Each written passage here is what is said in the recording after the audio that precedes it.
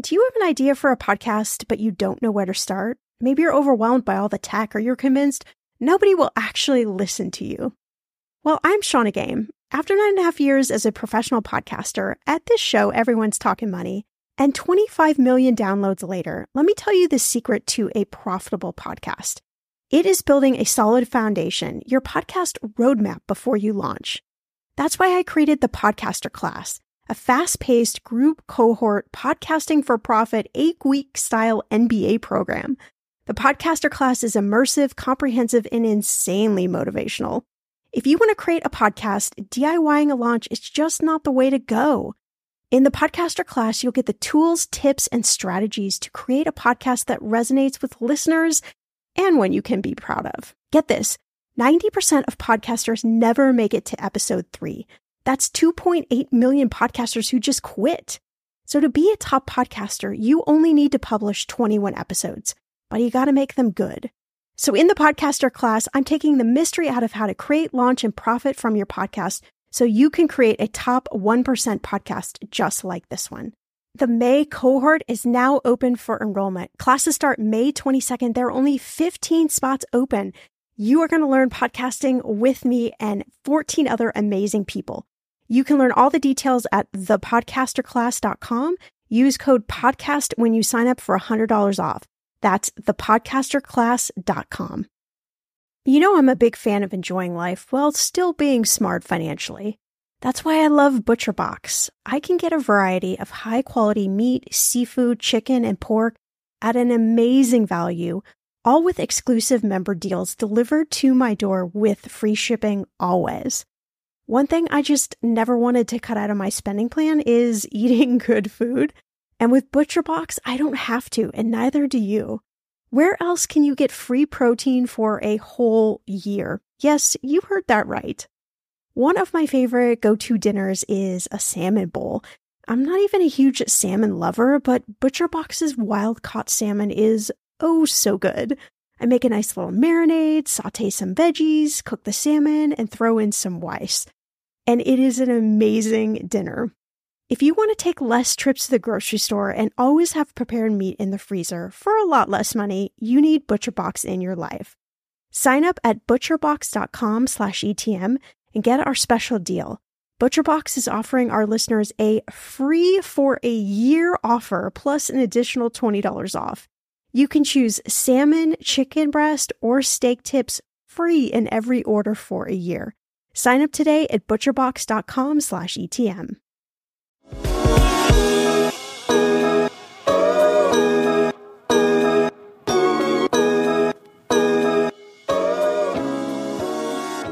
Hey, welcome back to Everyone's Talking Money. I am your host, Shauna Game. It is so good to have you with us.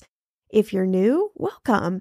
If you are a longtime listener, wow, thank you so much for tuning into another episode. We're going to do things a little bit differently. I was recently a guest on Catching Up to 5 podcast, one of my very, very favorite podcasts about teaching you strategies and ideas if you're particularly a late starter when it comes to investing and figuring out all of this money stuff, right? So how do you get financial independence later in life? They have so many amazing episodes. Well, I was recently a guest a couple weeks ago when we talked all about money trauma, and I shared a lot of insights, some personal stories, and so many great tips and exercises and different things that you can do if you find yourself stuck in money trauma. So I wanted to play the entire episode for you. So that is what you're going to hear on this episode. If you enjoyed this, please go to the show notes and go over and check out Catching Up to 5's podcast. I think you're really going to love it. All right, let's start talking.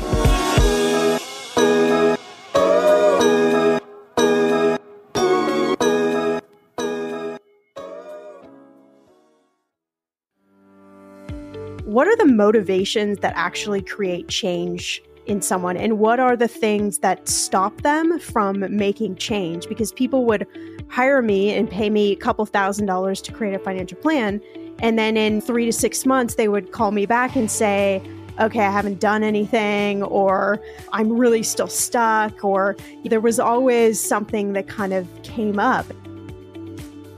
I just started to realize that a lot of us have some form of money trauma, which I know we're going to talk about. A lot of us have a money story that we don't understand from our childhood. We don't understand the impact that our childhood might be carrying through today to the decisions that we make or don't make with our money. And also that, I mean, really honestly, even people who had a ton of money, you would look at them and say, there's no way they have any fears around money. And they do. They have mountains of fears the way a lot of the rest of us do. I think largely in our society, we are ingrained with being numb to debt. It's just a fact of life. The credit card debt problem, the student loan debt problem, the personal loan debt problem. You can afford a car if you can afford the payment. And we just carry this, and we don't necessarily realize what kind of a burden, how we are enslaved to the system, to the financial services industry, and we do it, and then we're all of a sudden locked into a 40-year career, and we can't retire early. Welcome to Catching Up to FI, a podcast on mindset, money, and life for late starters of any age on their journey to financial independence. I'm Bill, and I'm a late starter. I'm Becky, and I'm also a late starter, and we're your hosts. We're here to help you with your journey to financial independence, no matter where you're starting from. We're going to talk to experts, other late starters, and explore topics related to our mission. Join us as we catch up to FI together. Hello, and welcome back to Catching Up to FI. I'm Bill Yount with Becky Heptig, and today we're talking to Shauna Game. Shauna is a certified financial planner, entrepreneur, author of the Money Mindset Journal, speaker, and the host of Everyone's Talking Money podcast. As a serial entrepreneur, she's always been intentional about setting herself apart from the pack. In her early 20s, Shauna created the nation's first student film festival, which helped hundreds of undergrads get jobs in the entertainment industry. She eventually sold the festival to a top Hollywood executive and went on to a successful career as a certified financial planner, financial literacy professor, and public speaker. But the creator in her never went away. Over the past 7 years, she's been able to help alleviate suffering, stumbling blocks, and anxiety around money for millions of listeners. I believe she just crossed 25 million downloads on her podcast, so congratulations. Shauna says it's been one of the most fulfilling things she's ever had the pleasure to do. Shauna, welcome to Catching Up to FI. Thanks so much for having me. I'm so excited to be here. All right. Well, we'd like to start up with the introduction is not that extensive. We want to hear a little bit about not just your money story, but your story in general. Can you take us back and take us through your evolution to all of these interesting pursuits? Well, I never thought I would be the host of a money podcast or be doing what I'm doing now, certainly. But I tell people I've been an entrepreneur, I think, since I came out of the chute as a little baby. I've always loved ideas, and I love stories and helping connect people. And so I started a film festival when I was in college, ran that for 5 years. And after that, I was pretty perplexed of what I was going to do. I went and got an MBA, and I thought, what do I do with all these weird set of skills that I have? And my father had been in the financial industry his whole career. And he said, I'm kind of bored. He had a small financial firm, and he said, why don't you come work with me? And I thought, okay. And it was great. Day one, I was working with people who had $100 million plus estates and really got to kind of cut my teeth and see how similar we really are when it comes to money. And regardless of how much money someone makes, we all have pretty much the same hangups and worries and fears around money. And started my podcast back in 2015. And again, had no idea that people would actually tune in and listen to me talk about money. And so it's been a great journey, and I love what I do, and I love being able to help people really dive into the behavioral side of money, which I feel is the missing link when it comes to traditional financial planning. Oh, I agree. There's so much to handling your money besides the math. And a lot of times, especially those of us that have more of an engineering kind of brain, that's where we want to go, is the black and white math, but there is so much behind it. Now, correct me if I'm wrong, but you practiced as a CFP for a period of time, right? Right. Yeah, I practiced for about 13 years. Okay. And you discovered some interesting things about your clients in that period of time, about the way they approached the plans that you had come up with for them. Would you talk about that for a minute for us?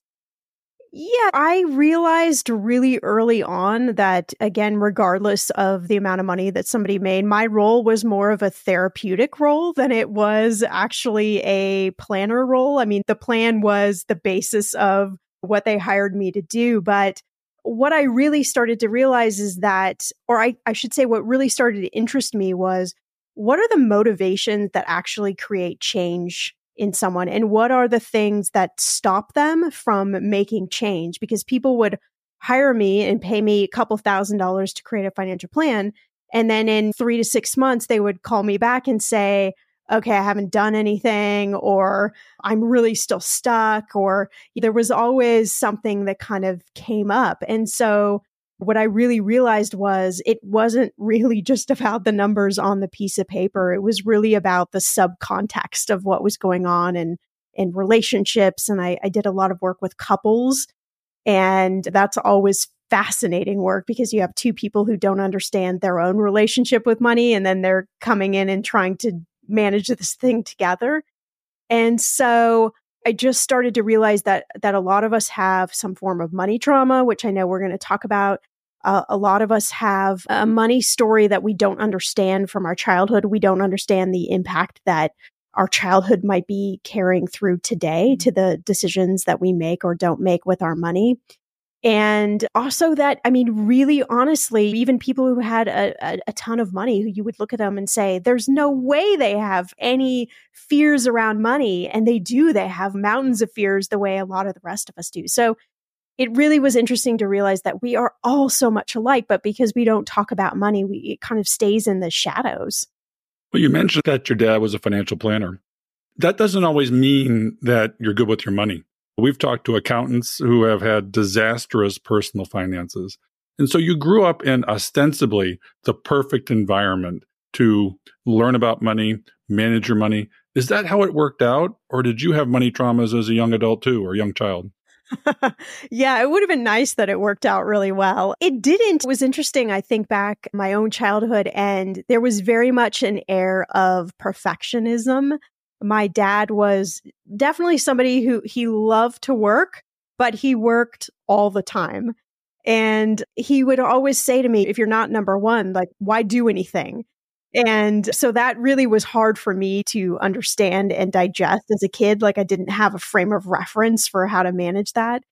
And then we didn't talk about the foundational things about money. We didn't talk about how do you create a budget. We didn't talk about what's the proper way to save money. Like we didn't talk about those things. So what I saw was, okay, when we would go shopping, my mom would go straight to the sales racks and she would buy things on clearance. So even though we could afford to buy something that wasn't on clearance, like that's just what we did.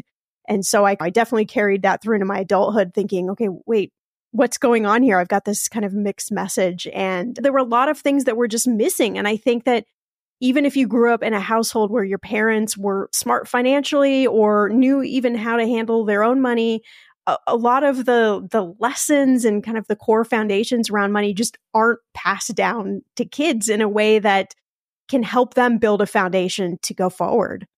Well, do you think that our learnings about money are genetic, environmental? What percentages do you think that is? I mean, do we come out of the chute with predetermined approaches to money, or is it all learned from mentoring from our parents?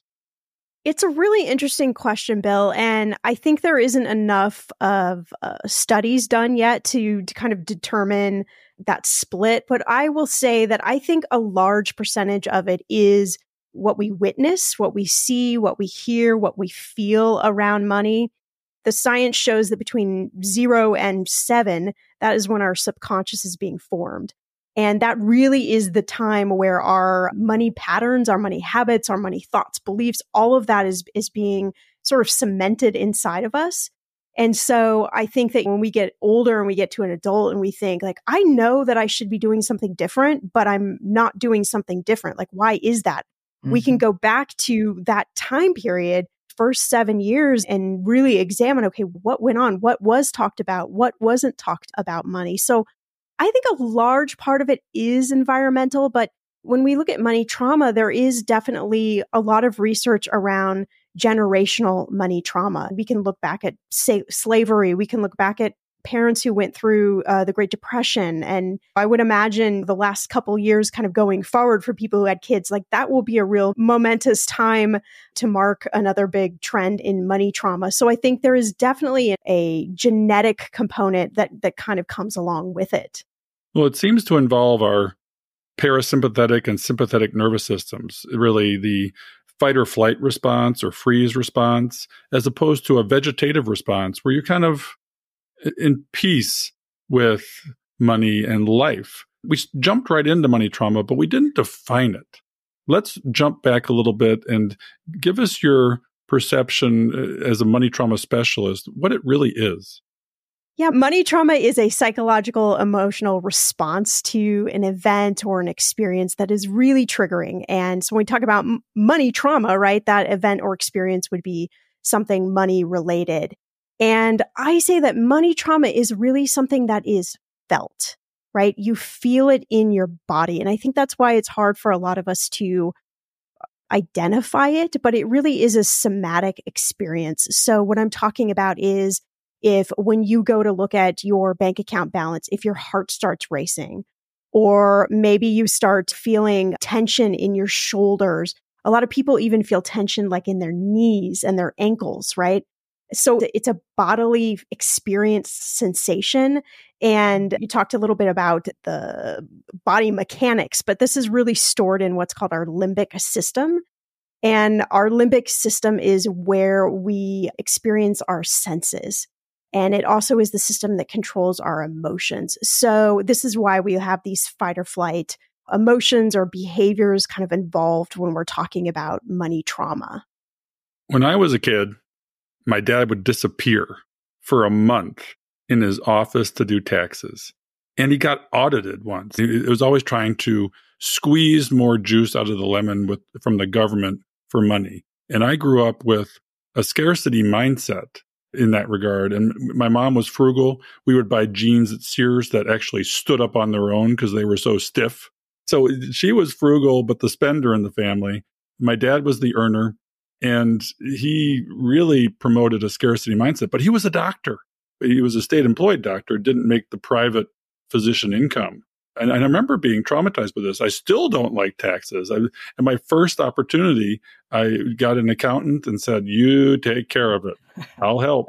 But I don't really want to touch filling out the form. So I never really learned how to do taxes. I didn't learn the lines. I didn't learn the mechanics of it. And to this day, I'm okay. I can read it. But to do it would be, in some ways, psychologically insurmountable for me. Becky, tell us about your early childhood money traumas. Well, Shauna, my parents were children of the Depression. And so I can see, and you were talking about how much of it is environmental. I mean, I can trace some of my beliefs about money back to my grandparents.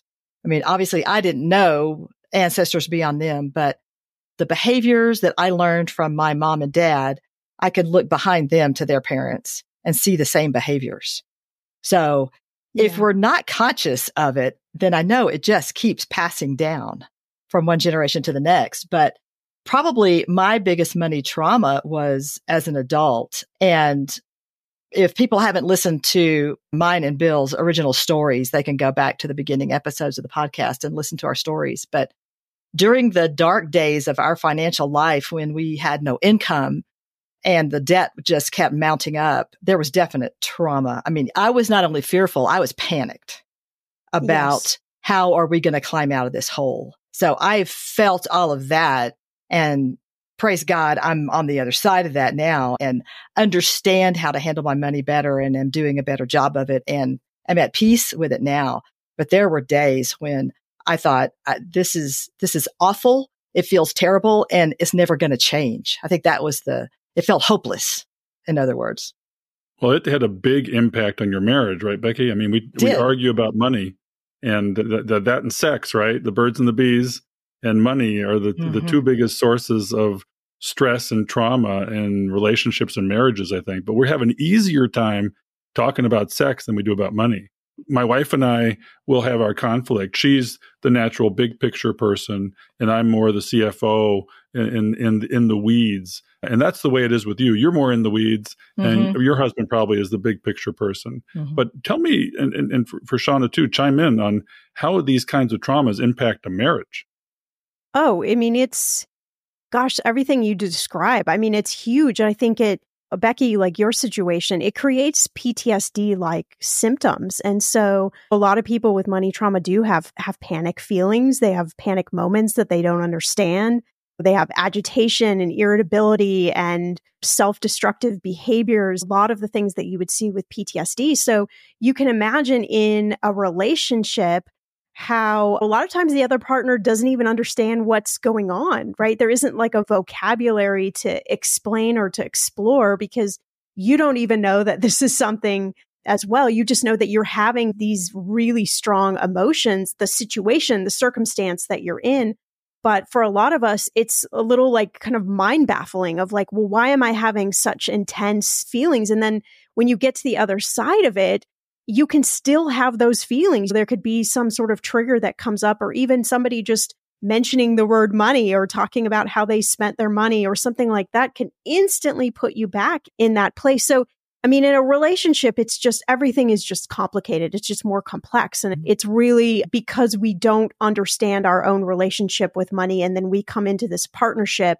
And if we don't understand our own relationship, it's impossible to understand the other person's relationship. And so it just creates areas of conflict. And then because money is this primal need, it's a thing we need, like air and water and food, everything just feels so critical to us. Even the smallest little things feel like big things to us. They were. Buying groceries was a big thing at that point in time. And you talk about you don't understand your own relationship with money. Your spouse probably doesn't understand their relationship with money. And then you put those together, and along with the fact that probably you weren't taught anything overtly about money, you were just supposed to figure it out. And so you put all these things in the same pot and stir it up. And it's like, no wonder we can't figure out what to do. It's like the giant storm. Yes. Well, it seems like, to me, money trauma is universal. Do you have any idea what percentage in studies of individual folks in marriage have experienced money trauma? In marriage, I don't have a specific study. There was a study done by a company called Payoff in 2016, and it talked about 23% of Americans, about 36% of millennials experience some sort of money trauma and these debilitating kind of thoughts around money.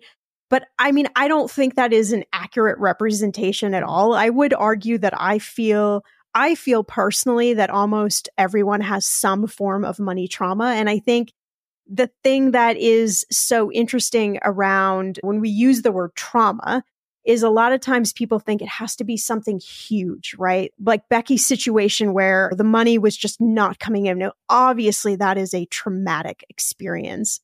But there's a lot of ways that trauma shows up that you might not be sure, like, can I really label that as trauma? So I think that we even look back to our childhood, right? So some of the beliefs that our parents had, some statements that they had. Everybody has like this phrase that their parents said, like, money doesn't grow on trees, something that seems very gentle.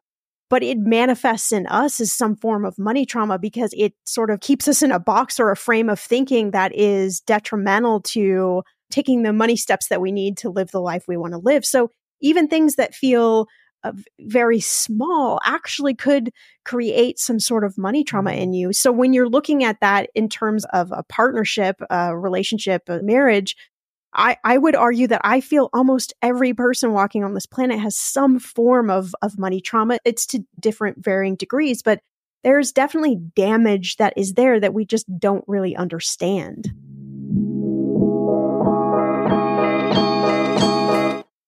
When it comes to financial advice, you got to trust the source. It's why you listen to this podcast. When I'm looking to upgrade my wallet, I turn to NerdWallet. Their expert team of nerds dives into the details to help you find smarter financial products. Before NerdWallet, I was paying for vacations all wrong. I was missing out on miles I didn't even know I was leaving on the table. Now I've got a new card with more miles and more upgrades.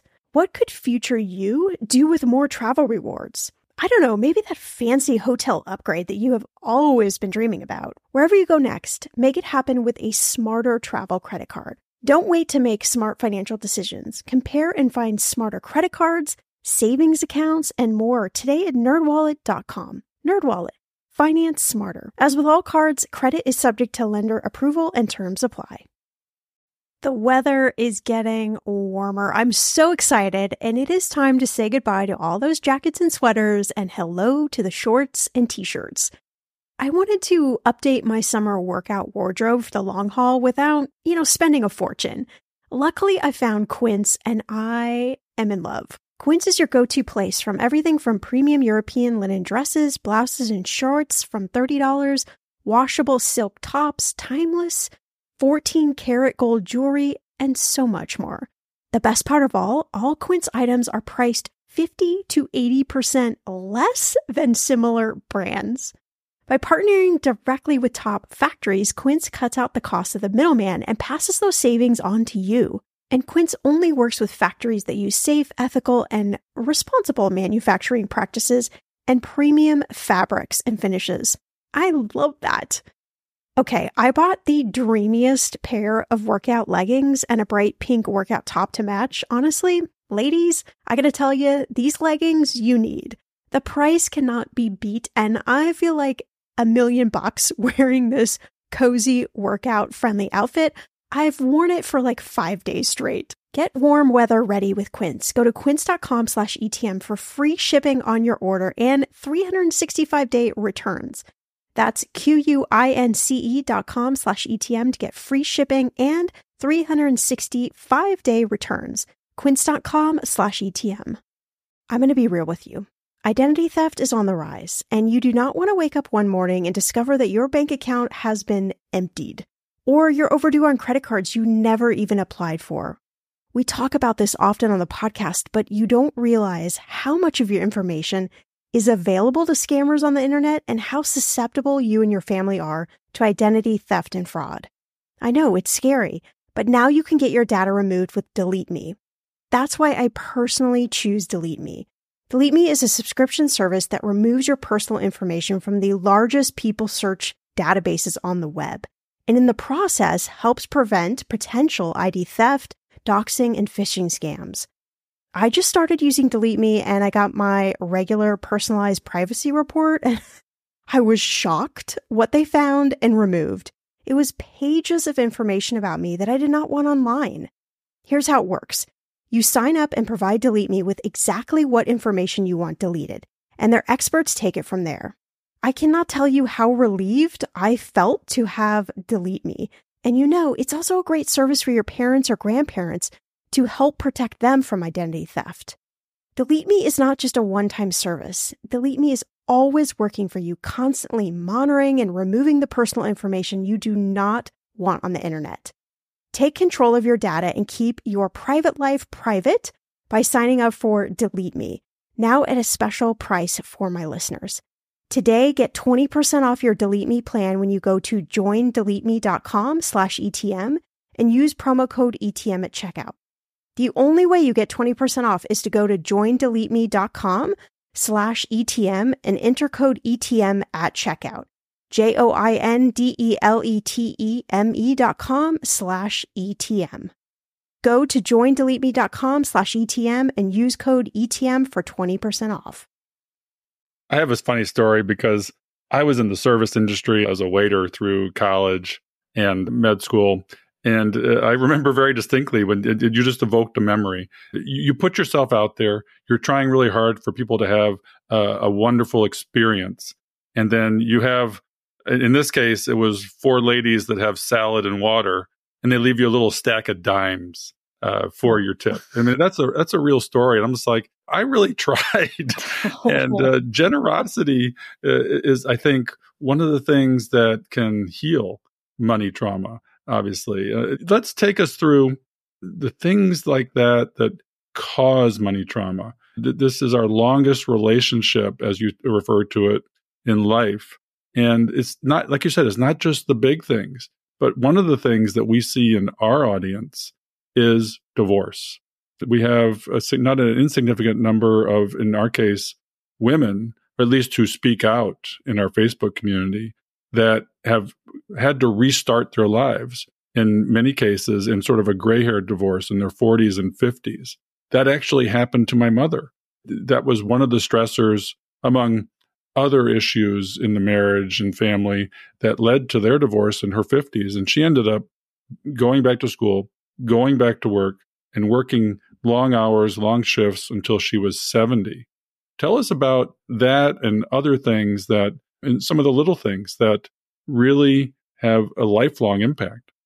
Yeah, that's definitely what's categorized as a acute money trauma. So things like divorce, death, chronic illness, like something that happened one moment in time. I can relate to your story. I got divorced when I was in my very early 30s. And even as a practicing money expert, I had to let go of every single asset that I owned because I was the only one working in the relationship at the time. And wow, I mean, talk about trauma. I spent a lot of time having to decondition from that experience and thinking that, who am I to give people money advice? Like I had to give up everything that I owned. I had a car that I had to my name that was still had payments on it, and it was very expensive. And I had a blue suitcase that I stuffed full of whatever I could from my house. And that was it. That was all I had to my name.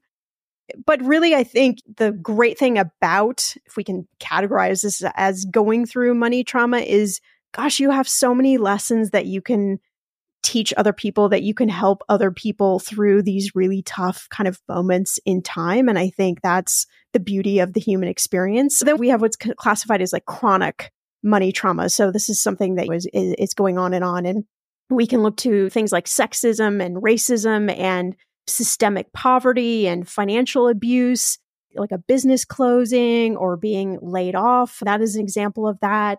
For younger folks, I mean, even probably folks in their 40s and 50s, debt, right? So student loan debt is a big form of money trauma. A lot of people who still have student loan debt were hoping that there would be some sort of financial forgiveness, which didn't happen this year. And so a lot of people are back in kind of that traumatic mode of, oh my gosh, I still have to pay for these things. How is that going to work? Mm-hmm.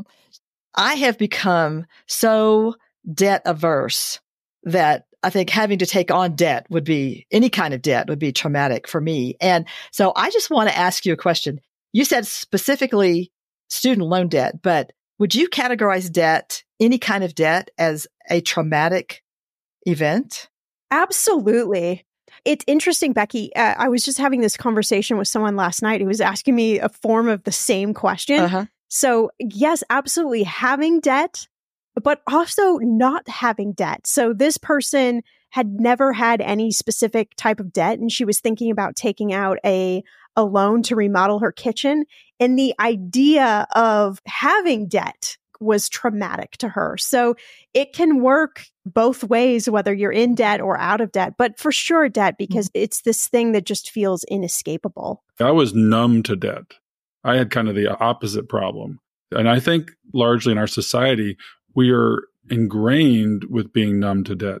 It's just a fact of life. The credit card debt problem, the student loan debt problem, the personal loan debt problem. You can afford a car if you can afford the payment. And we just carry this, and we don't necessarily realize what kind of a burden, how we are enslaved to the system, to the financial services industry, and we do it. And then we're all of a sudden locked into a 40-year career, and we can't retire early. Mm-hmm. Mm-hmm. Yeah, exclamation mark. Yes. I definitely wanted to make that point because other people have different opinions about debt. But I think for our audience specifically, that carrying debt is a real roadblock to their path to financial independence. So I just wanted people to hear that debt is a form of financial trauma. Thank you. Oh, yeah. And we had debt until about, our mortgage debt until, I don't know, about 5 to 7 years ago. And we had a windfall and we were able to pay off our house. We went into the bank and we wrote the largest check of our lives. And we were at the teller. I mean, it was just, it was, and it was like such a huge deal for us. We were overjoyed. We were ebullient. And the teller goes, okay, that was great. You're like, wait, there's no streamers and balloons and like, where's the party here? That's right. Thank you for the check. Next customer, please. Oh my God. I hope you went out and did something fun, like got a bottle of champagne or did something to celebrate that moment. Yeah, we did do a bottle of champagne. We didn't have the mortgage burning party, which I think can be a thing. It just looks like the gender reveal, and we celebrate everything over the top. But we did celebrate, and I'll tell you, it feels great. I would never go into quasi-retirement, that word again, but with debt, I couldn't do it. And I can't ever go back. Mm-hmm. I agree. And a couple other forms of money trauma, like specifically when we're talking about older adults, is definitely healthcare costs. I think there's a lot of fear around how much healthcare is going to cost. That can cause a lot of trauma. The stats are in any partnership, married relationship, typically the husband passes away before the wife. And typically you end up burning through most of the money to care for the husband. And then the wife is left with very little money. And she's looking at a trajectory of living longer than her spouse. And so that can cause a lot of money trauma. And then I also see cognitive aging in older folks, where you might be more exposed to financial scams and a lot of the things that we get a million texts a day about all sorts of things. And I always have my parents saying, like, should I? I'm like, no, you should not. Don't click on anything. Don't reply to anything. And so things like that can cause money trauma just as you age.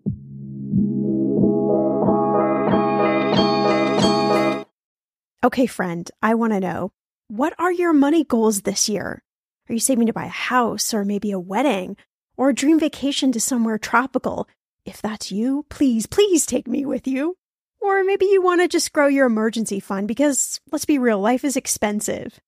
I want to make sure you reach your goals, so you need Monarch. That's why the Wall Street Journal named it the best app for growing your savings.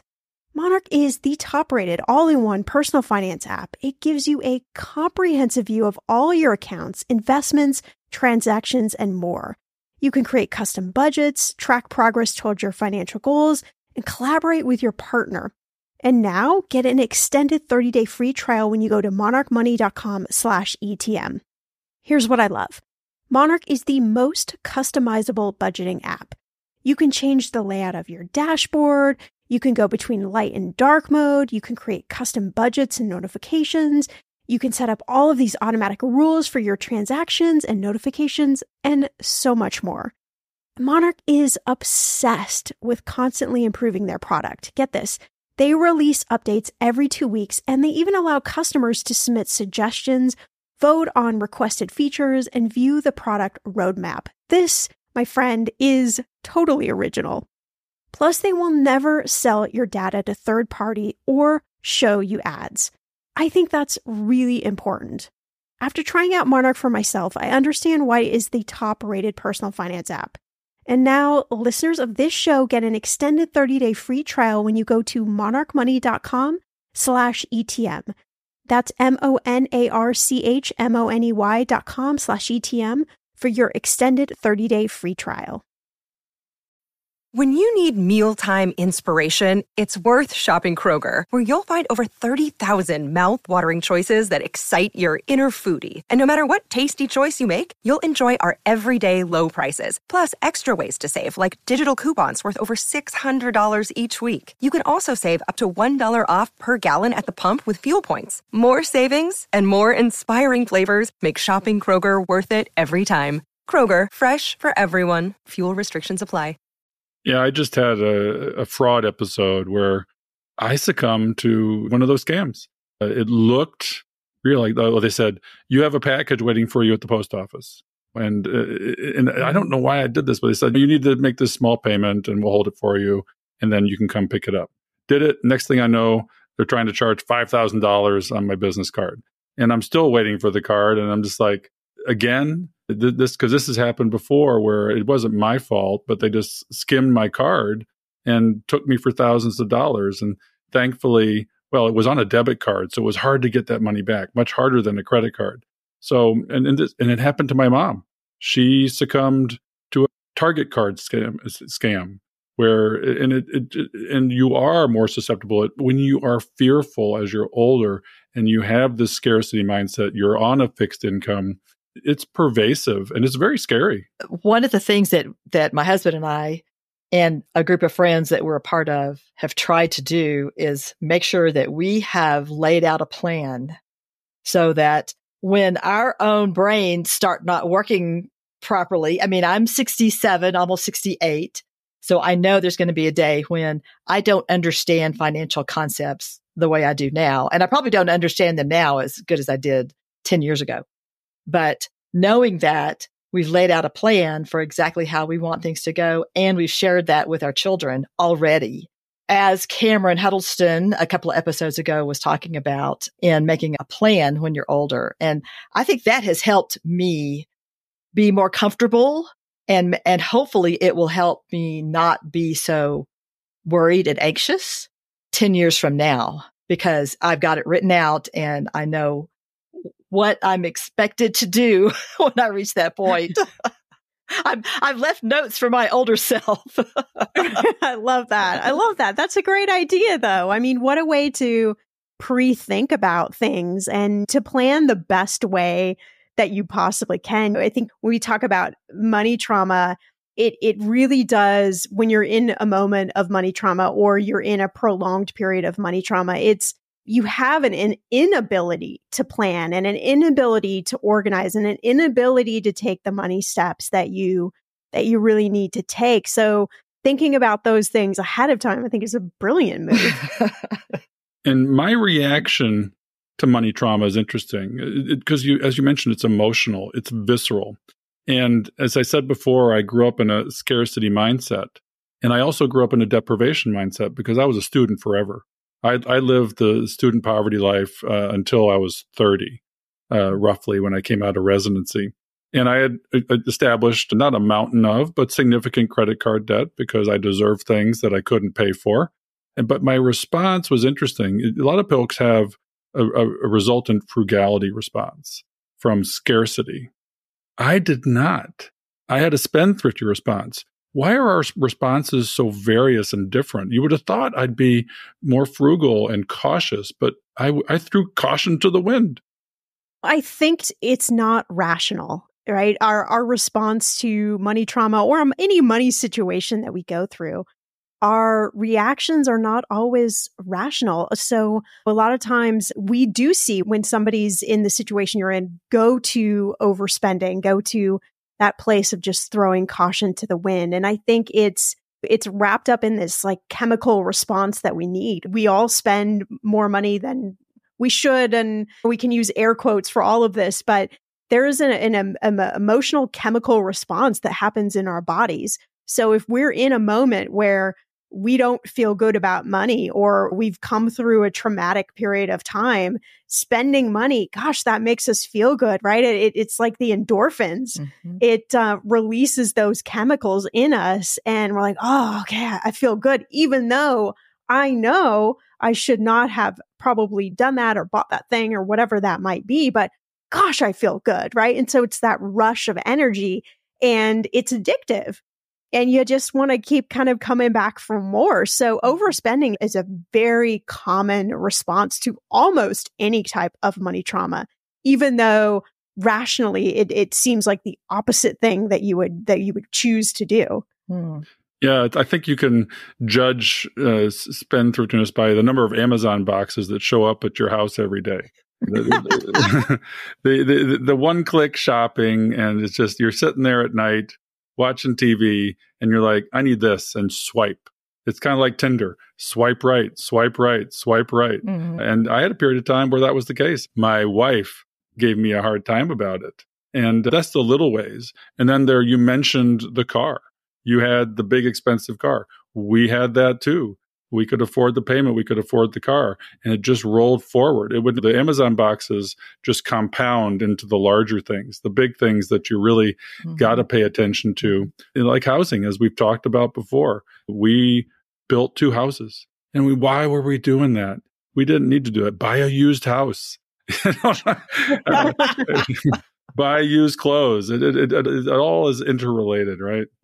But Bill, you said scarcity thinking, especially from your childhood. And I think that's something that we all can relate to. And it makes sense. We live in a very scarcity driven society. The financial system has been created based off scarcity. So it's almost impossible to not have a scarcity mindset when you're thinking about money. So I think it's really easy to get caught up in things. And I think this comes back to a lot of things that I talk about when people say, well, like, what can I do? And I come back to things like journaling and writing and spending time to think about your money journey and really have this awareness of what is actually the vision that I have for my life? Like, what are the things that I actually want? What are the things that matter to me? How do I actually want to spend my money? And I tell people, your spending, it tells a story of you. It's the story of you. Is it telling the story that you want it to tell?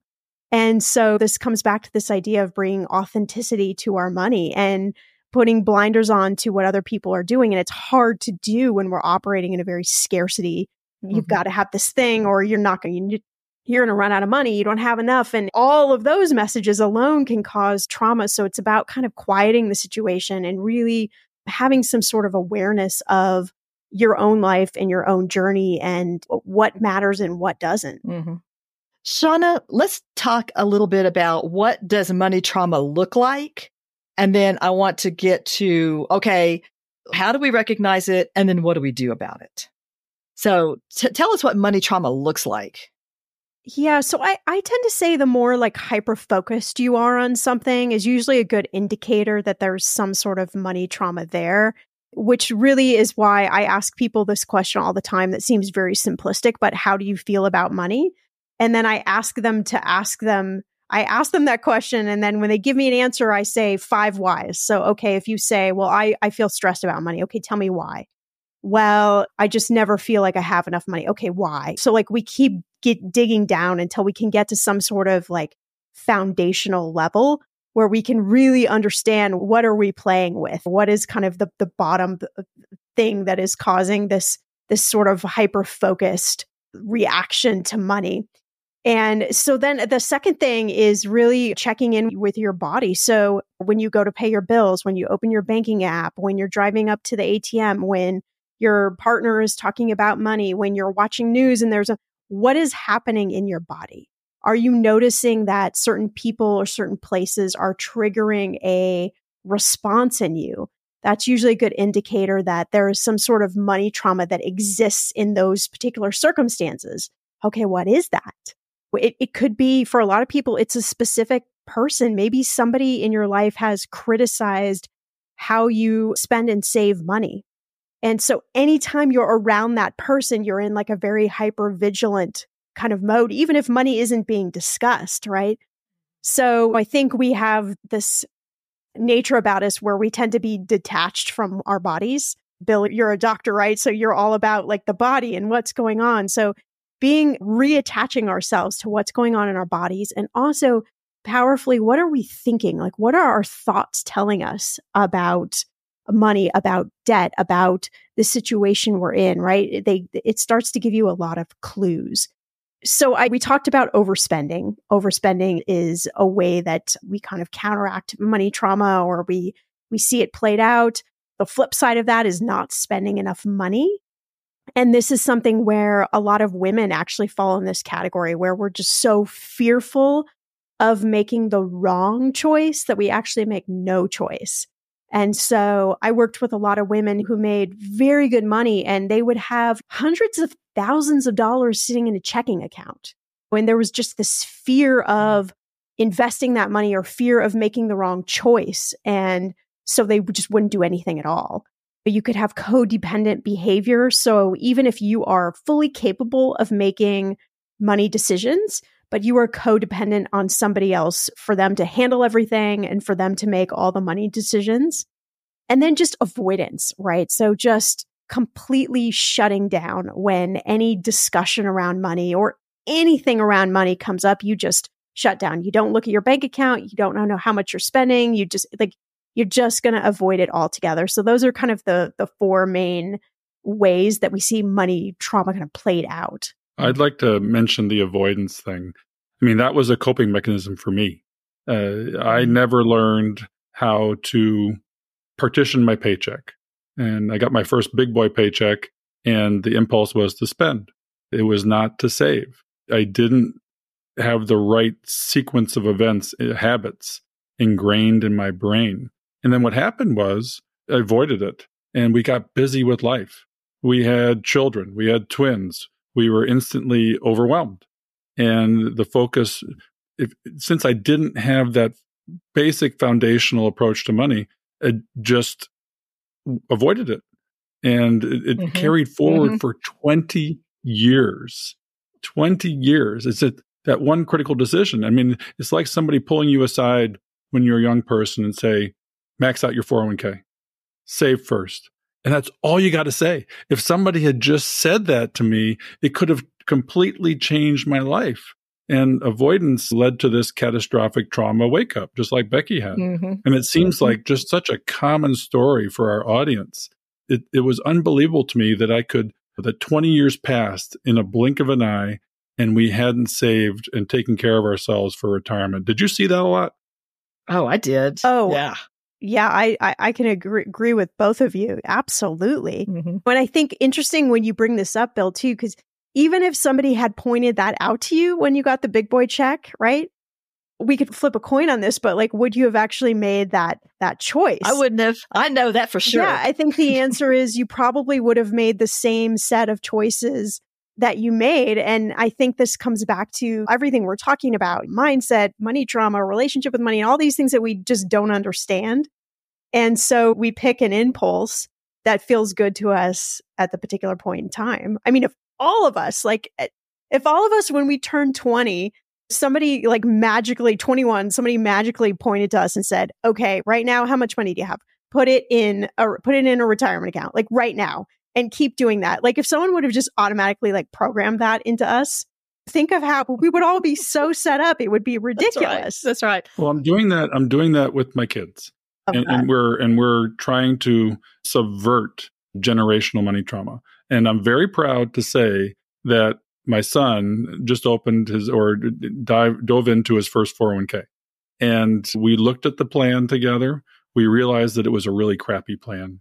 It was a large organization that still charges 12(1)B fees and front-loaded fees on all their proprietary funds that are their own indices. Luckily, they had target date funds. Not the greatest for a young 20s person. You want to be, I think, 100% equities. But we got him locked in. And I said, he knows after reading a book or two from me that he needed to get his free money. He needed to, at least in this bad fund, put aside 5% there and then max out his Roth at the same time. And as we were stumbling through his money and working through this, he was extremely grateful. It's like, okay, for holding his hand through this, because it's overwhelming. You try and dive into this and look at it, you immediately go into avoidance. It's like, this is too much. This is absolutely too much. And we also had to make sure that even though he was investing regularly in his Roth, that it was actually getting invested and it wasn't sitting in his settlement fund, because you could make that mistake in perpetuum and not realize that, oh my God, I'm not taking advantage of compounding at all. So there was all these little things. And one of the other things we realized too was all of a sudden I saw this in his checking account, a credit card bill for a significant amount of money, 3.5% of his pre-tax income. And I'm like, that's a huge credit card bill. What happened there? Let's talk about a budgeting app. And I made a recommendation. I say, this is like a utility. This is like electricity, a budgeting app. And you, with your lower income situation, you've got to make every penny have a job, not just every dollar, and focus more on frugality. And if it means having potlucks and not eating out with all your friends at these expensive restaurants, that's what it means, because that's the season of life you're in, right? I love that story too. And I think the brilliance, Bill, of why this probably worked so well is that you are money aware. You have done the work on yourself and you have explored these concepts and worked on your relationship with money. And so you come to that conversation with this openness. And I think this place of, gosh, just maybe like calm clarity around money that a lot of probably our parents didn't have that position if they were ever talking to us about money, because a lot of them didn't understand what was going on with money as well. So I love that you share that story, because I think it shows that you were able to understand enough about yourself to be able to talk to your kid about, rather than saying like, you have to do this and this, rather than it being an order, it was really coming from this place of kindness and gratitude and grace. And I think that's probably why it worked so well. Well, he wanted to sit down because it was overwhelming. And I'd been known as lecture daddy. They did not want to hear about money. Well, you can make as many speeches as you want. And just like you said, for me, is it going to change your behavior? Is it going to change your habits? And when I woke up and learned that saving first was the only way to do this, I get excited about it. A paycheck drops in my account, and the first thing, I mean, you want to automate it, but in my case, I can't because of the account. And I have to, the first clicks I make are maxing out my 401k, and then the waterfall into savings. And it's gamified. And I'm like, I have this habit now where I get nervous and fearful if I don't do it. It's exactly the opposite of the way I lived before. I flipped the script, and that's what our audience is trying to do. They're trying to hear that, yes, they can do it. It can be done in 12, 13 years, just like Becky did it. And all you got to do is flip the script, right? You made me think of something just now, Bill. We talk about the dopamine hit you get when you buy something. And I was like Bill, when I got out of college, I had lived with deprivation mindset. And so I became an overspender also. It's like, yeah, I've got some money. I'm going to have some fun. But now I'm such a money nerd that I get the dopamine hit when I could put something in savings, or when I look at my Vanguard accounts or whatever. But that's great. Like, you've retrained yourself. You've retrained that thought process around like what a dopamine hit is, right? And you decondition. You're like, okay, now this is the dopamine hit now. That's right. Oh, and Shauna, this reminds me of a story I heard you tell about ATM receipts. Can you tell us the ATM this story? Is a famous story. I tell everyone, I just hated ATM receipts. I am the type of person where my brain, obviously, probably for the work I do, works really well with numbers, but it works in the inverse, like for me personally, because I can look at an ATM receipt and I can see, oh, I have X amount of dollars in my bank account. And I start subtracting out all the things that I know I have to pay. And the train wreck of the story gets me to a place where I have $0 left, no more money's coming in, and I'm suddenly going to be sleeping on the street. Like, that's just the train wreck that just automatically, I mean, talk about money trauma, the automatic kind of train wreck story that happens for me. And so when we used to go to the bank, I would drive up, get the ATM receipts, and I learned how to make origami. And so I would fold each ATM receipt into some mangled like origami shape and just shove it in my wallet. And then after a week or so, however long, I'd take those out and I'd throw them in just an organizing thing on my desk, and I would never look at them. I mean, there was so much fear I had, and it was completely irrational because I knew there was money in my bank account. So there was nothing rational about this experience. But when I was going through my divorce, I remember the first time I pulled up to the ATM after I had separated, and I thought, okay, I was the third car in line. And I gave myself a pep talk. I'm like, okay, like, this is the moment. I help other people do this all the time. This is the moment for me. I'm going to get that ATM receipt and I'm going to look at it, and I'm not going to fold it up. And it was a really hard moment. I mean, I negotiated with myself as I got up to like the second car in line, and then I got up to the first car. I'm like, well, maybe I do it next time. Like, it doesn't have to be this time. I'm like, no, okay, I have to do this. If I'm helping other people do this, I have to do this for myself. And so it wasn't an immediate fix. I mean, there were still some origami shapes that happened after that, but that's just how this stuff works. It affects all of us. Yes. Hopefully the hilarity of that, like, you can see yourself kind of in that own experience with money. Yeah. So let's ask ourselves some questions. When we get into our internal sense of, this is who I am, this is my why, what questions do you ask yourself to figure out that, yes, I am suffering from money trauma? Well, the first question is, do you have intrusive money thoughts that kind of keep going through your head while you're at work or while you're asleep? Like, are you waking up in the middle of the night and you're thinking about something about money? What are those thoughts? Like, what are they? What are they about, right? This comes back to our like asking 5 whys and trying to dig down to the surface. Do we overspend? Yes, no, and why? What is prompting us? Is it that we're feeling empty inside and the overspending is like filling us up metaphorically? Why are we overspending? How does underspending or overspending, how does that show up in our life? Does it influence our interactions with people? Like when we're around a certain person, do we tend to overspend or underspend? What is going on in those situations? So don't ever overlook that a person or a place can actually influence your spending, saving behavior. Those two things are very, very critical for a lot of people. We can also look at like workaholism, right? Do you excessively work to be able to like fill a need, not only just practically financially, right? But you're also trying to fill some sort of void that you feel.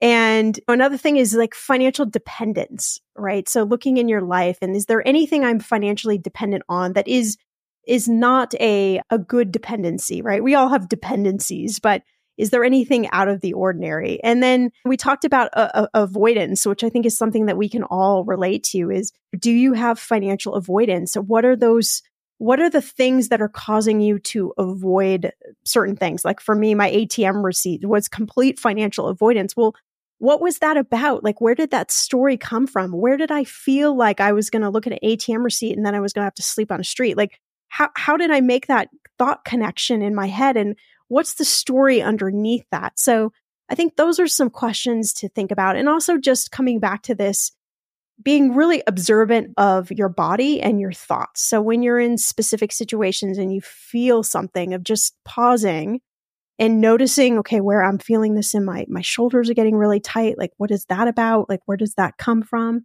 So really doing this, being like an investigator, I say, right? Your own detective of what's going on in your life, I think is a really good place to start.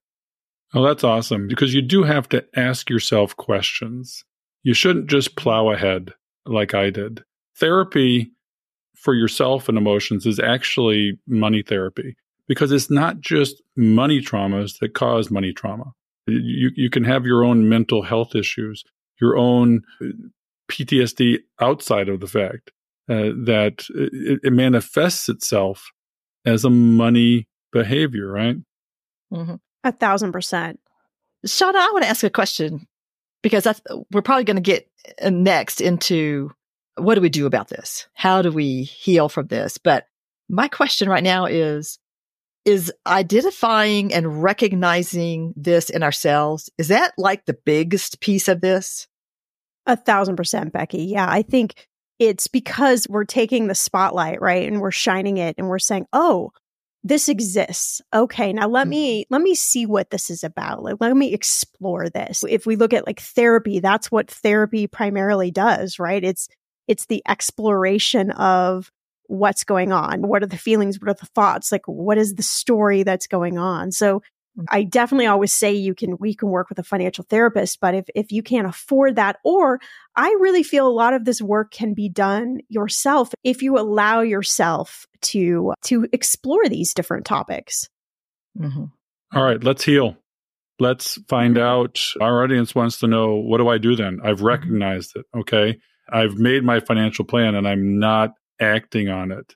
Something's preventing me from doing that. So how do I heal that I take action? Those steps that are part of recovery. The first place I want you to go is to look back at your money story, to look back at those first 7 years. What do you remember? I don't have a big memory back 0 to 7, but what can you explore? If there are people in your life that are still around that walked through those years with you, ask them questions. Hey, what was my experience like? Or what did our parents talk about? Or what was going on economically? What were the messages around money, right? For women, I think We can look back to pre-1970s and women were excluded from the money conversation, right? Well, there's a lot of trauma that exists in that place. So I think thinking about that time period, certainly talking to a therapist is great if you have that available to you. There are a handful of money therapists around that can explore these topics with you. But some of my favorite things are journaling. I love journaling. I started a practice that I started it earlier this year, and I tell everyone because I love it so much is every morning I write, "Hey, money, comma," and then I tell money whatever is going on for me, right? So sometimes it's a word.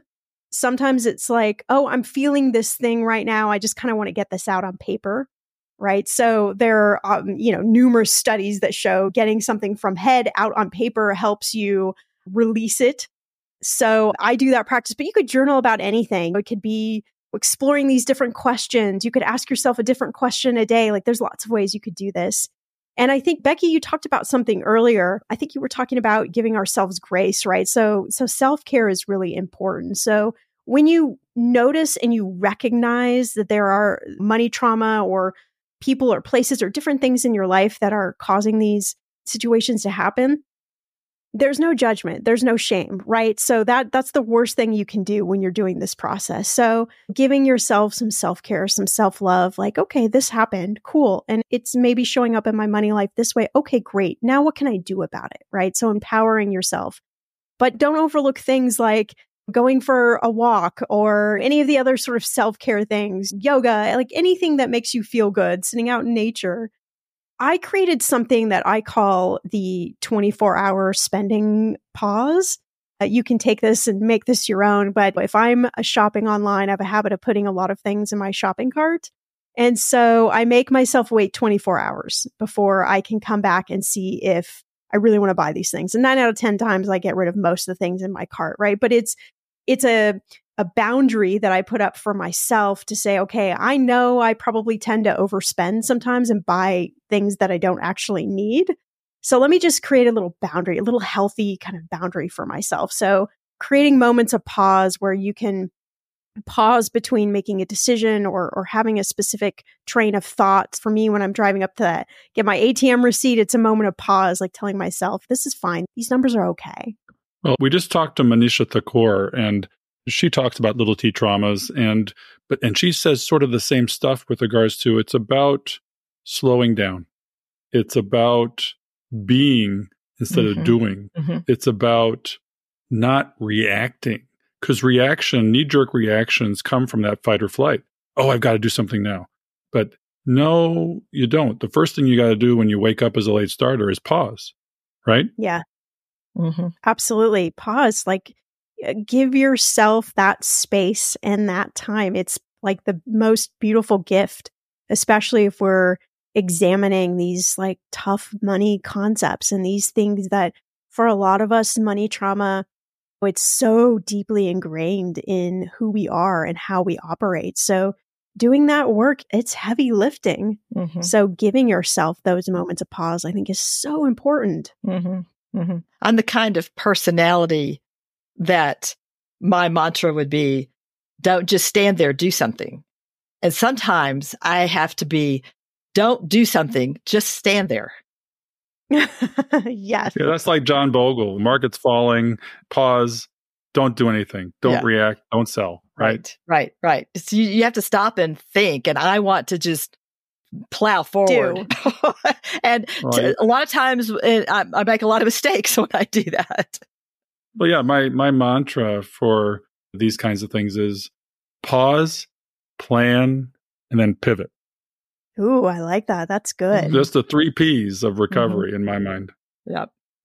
And I like your journaling idea, Shauna. I've probably about 5 years ago, I started journaling, and it's so meaningful to me, and nobody else sees it, but I can put all of my feelings down and my thoughts, and it just is so cathartic, I think, to write them out, because that process of writing, you're processing it in your brain rather than ignoring it. And I've found that's very helpful for me. Well, Shauna, we're coming to the end of our show, and I think we've covered a lot of mindset topics. I really think that this is the game changer. Yes, the 20% where you get your math together and then get your habits straightened out and then work the plan. That's the easy part. We've been talking about the hard part today. And the fact that you're focused on this and we're getting this message out there through you is awesome. So I want to thank you from the bottom of my heart for being on the show with us and taking us through the hard stuff. Oh, thank you for having me. I mean, I love talking about this. And I think what you're saying is so right. Like, this is such an important piece of the journey that I just love that I'm able to bring these conversations to more people. Mm-hmm. Mm-hmm. And Bill, in a recent episode, we talked to Manisha, like you mentioned earlier. And I think these two topics dovetail together so well. They're not talking about the math of personal finance, but we're talking about the emotional and the structural and all the other pieces that go along with that. And so I think these two messages are so well timed together. Well, Manisha talks about Money Zen. That's the title of her book. And getting through, we actually did it backwards. We talked to you today, and your episode will probably come out after hers, but that's okay. It does all interrelate. And we do want to reach a place of abundance as opposed to scarcity. We want to reach a place of peace with our plan, because the plan isn't just the 13 years to retirement. The plan is for life. It's through to the end of life. And it's not just about that focus time of frugality and focus on the money. It's about planning for the rest of your life. It's about understanding yourself so that you can have a healthy financial life. And thank you today for helping us learn how to have a healthy financial life. We look forward to talking to you again soon.